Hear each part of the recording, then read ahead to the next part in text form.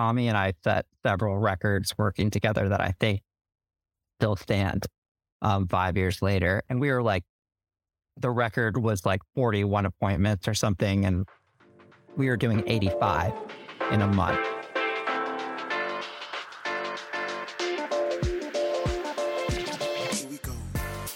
From the University of Alabama's Colorado's College of Business, it's Bama Means Business, a podcast that reveals amazing stories from those people both inspire and make a difference in our community.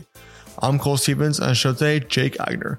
Jake graduated from the University of Alabama, eventually working for a financial management company, went back to school for his law degree at Georgetown, and now works as an attorney practicing in a very specific field of business that I cannot wait to share with you today.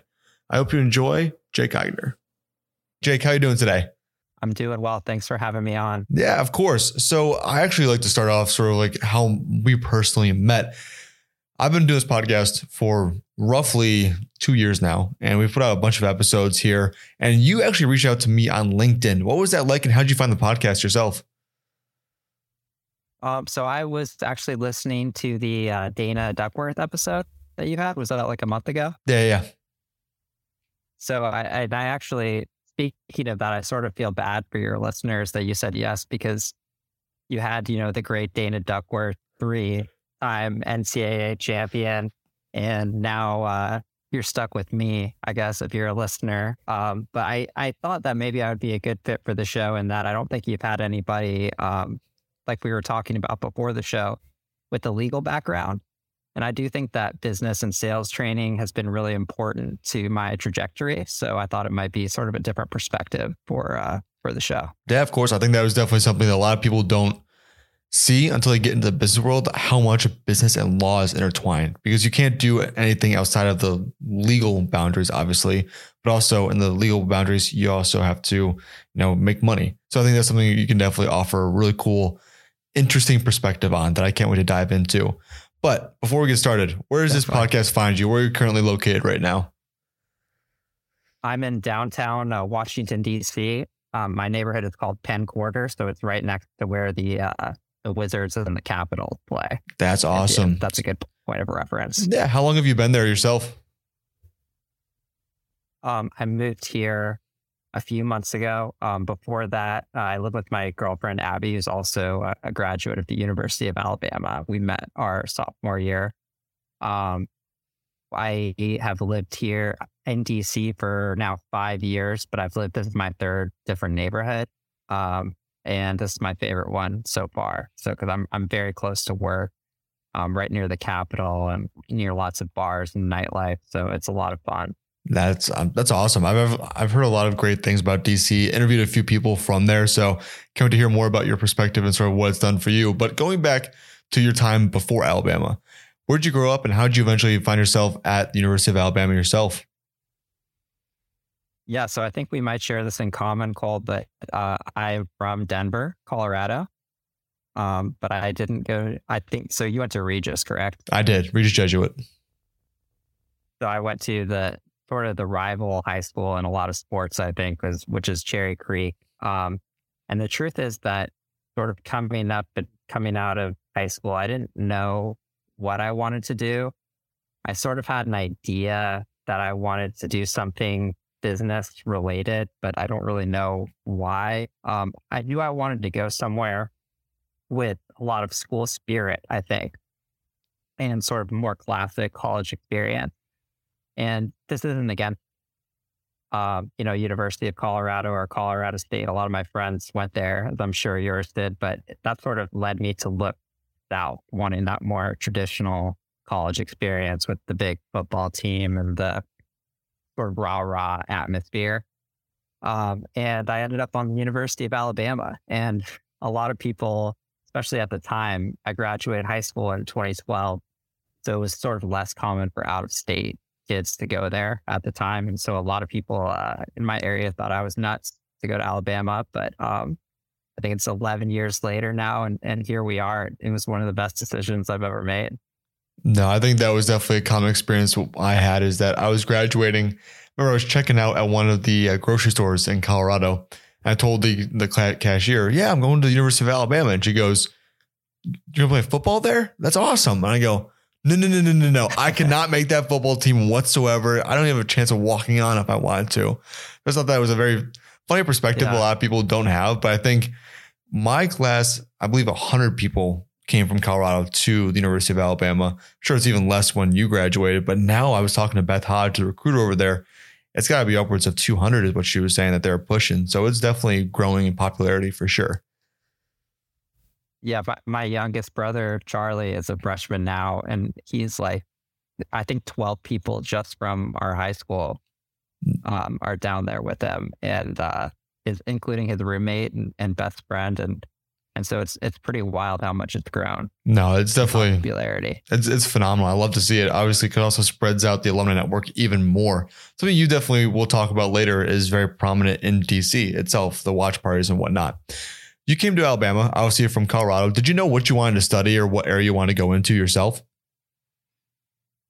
No, I think I originally wanted to look at political science as a field of study. Not really knowing what I wanted to do, but ended up on economics because it sort of included some political science elements, but it was more marketable as a degree. So essentially, I just thought I had a better chance of getting a job more easily when I got out, but really didn't put more thought into it than that.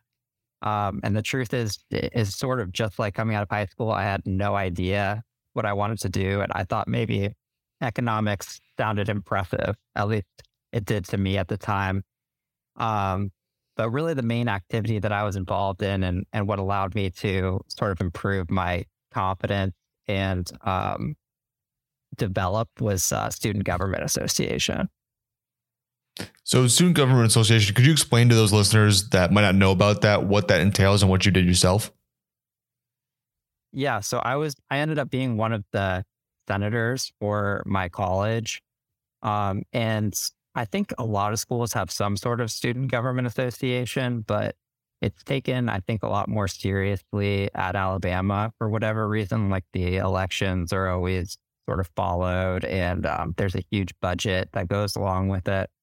And the process of campaigning for student government for me was really important because I think there's a tendency, probably at a lot of schools, but at Alabama too, particularly in the Greek system, to sort of stay in a little bubble. And the process of campaigning and then winning a seat and having contact with leaders all around campus just got me out of that bubble, and it exposed me to a lot of the most ambitious people at the school and really sort of challenged me to be better, because a lot of the people that I was with in the Senate ended up doing and are doing now really, really impressive things. And so it just expanded my network, and a lot of the folks I still keep in contact with are from that process. I think that's a very common thread that at least I've experienced and quite a few of my friends have experienced, is the fact that no matter what position, if you're involved on campus, you start to get to know a lot more people. Just that network automatically spreads because you're having to constantly reach out, especially as part of positions in SGA. It's very social activities, which despite like whatever you do itself, the people and the networking connections that you make can do so much for you in the future. Like you said, no matter where they go. Now, economics, it can be applied everywhere. Like you said, there's a lot of different, parallels to economics. We had John List, the economist from the University of Chicago, on our podcast a little while ago. He was just talking about all the important things you can do with it and how it's such a diverse skill set.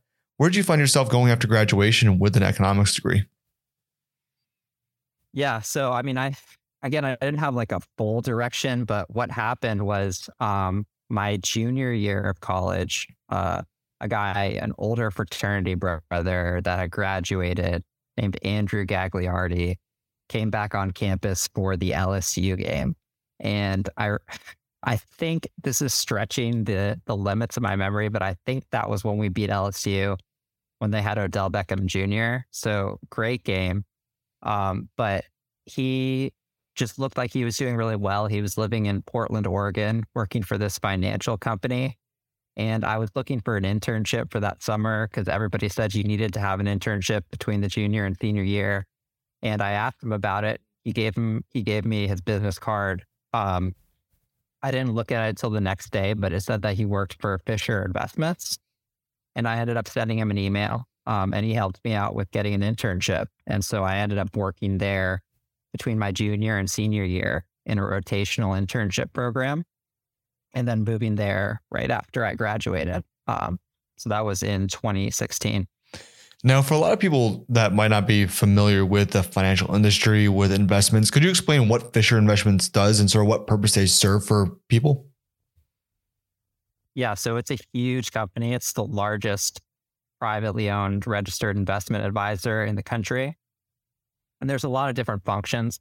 I actually worked in several different groups within Fisher during the course of my sort of, I would say, short but notorious career there. But the first thing that I did was working for the institutional group, which sort of sold equity strategies, so stock strategies to different large companies, corporations, and pension plans.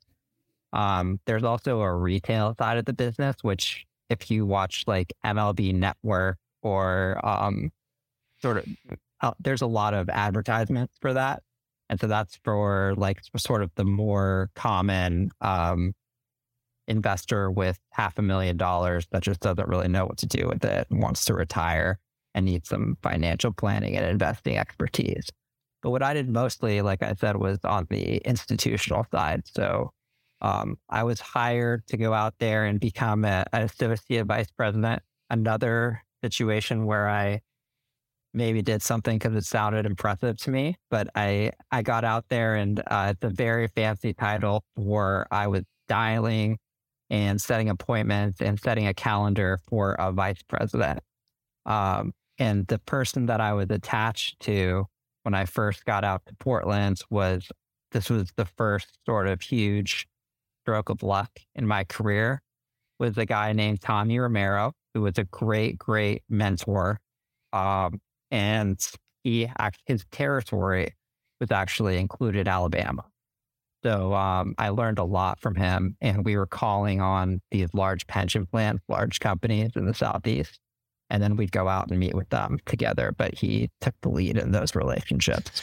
I think that's something a lot of people discount nowadays, is that idea of like a mentorship, especially early in a career, finding someone that can not only vouch for you, push for your success inside of a company, but also teach you those hard lessons that you might not have learned in school, but that they can also help facilitate in a safe manner. Is that what you found yourself with him?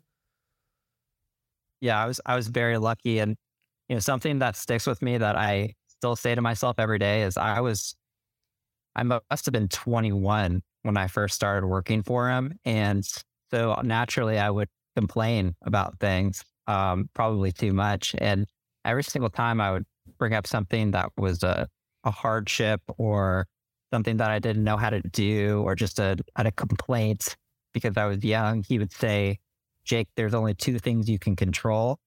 It's your attitude and your activity. Just your attitude and your activity. And I still think about him saying that every day. I mean, that was the most important lesson that he taught me. He was also just enormously patient with me in teaching me sort of the art of sales. And I think I still use a lot of those skills that he taught me to this day.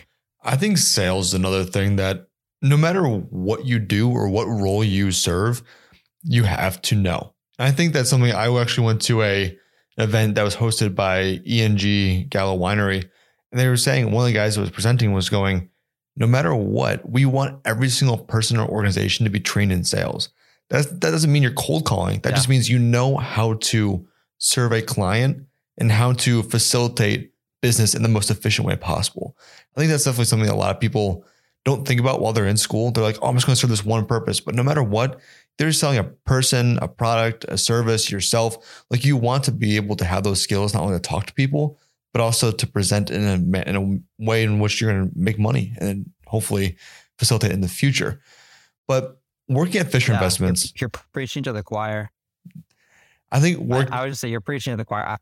I think of sales sort of as like being really fast or something in athletics, where whether you're playing soccer or basketball or tennis, I mean, it applies in different ways, but no matter what you're doing, it's always better to be fast. It's always better to know sales, whether you're a dentist or you're actually selling it. there's times where you're going to have to advocate for yourself, just like you said. And so I think that skill set has served me well. That's awesome. So obviously you're at Fisher Investments, but you are a lawyer now. Could you talk about like how that whole transition came up and sort of like why you decided to go back to school and specifically law school itself? Yeah. So what happened was Tommy and I, we just tore it up. There's metrics that they have there. I'm sure like most places that you're metricized based on the amount of activities and meetings that you're able to set and ultimately conduct, and obviously sales. And Tommy and I set several records working together that I think still stand 5 years later. And we were like, the record was like 41 appointments or something, and we were doing 85 in a month. So we were really making a ton of waves. And so Fisher, the institutional group, when they were launching several months later, a new product that was aimed at a different market segment.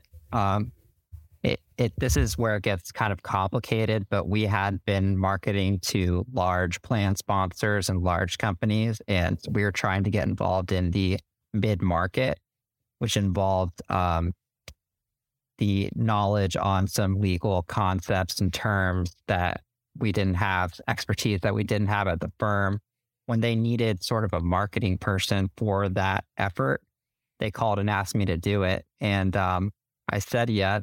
And that's sort of why I'm here, is because I agreed to be on that team. The investments that I was selling then were they were qualified to be something called a qualified default investment alternative.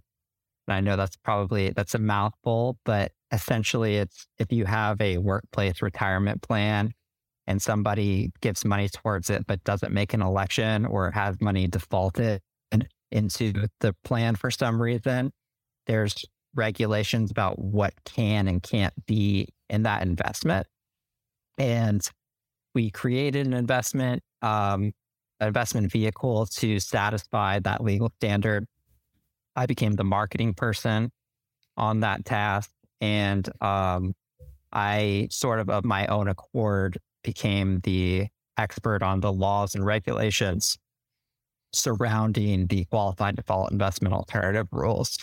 I don't fully know why looking back, but it was just sort of sparked my interest for whatever reason. And it put me into contact with where I work now, which is Groom Law Group, which we're sort of the experts in the space on this. So that's sort of it's an even longer story, but that's a long answer, long story short, or whatever you want to say to your question, if that's helpful. Of course. So one thing that I always like asking people, and this is going to be very interesting to see sort of how you would classify yourself. Lawyers can be very extroverted, very outgoing. You got those trial lawyers who are always about sort of like the glitz and glamour, being out there, delivering, statements and really honing in on that. You see a lot of that on TV, but for a majority of it, a lot of being a lawyer is the research side. Is that whole what's been done in the past, what can we apply that to our case right now, and how can we make this argument in the best way possible? Did you find that fascinating when you were going through learning about the laws, about the history, or is that something you were sort of like, I guess I'll do this just because they told me to?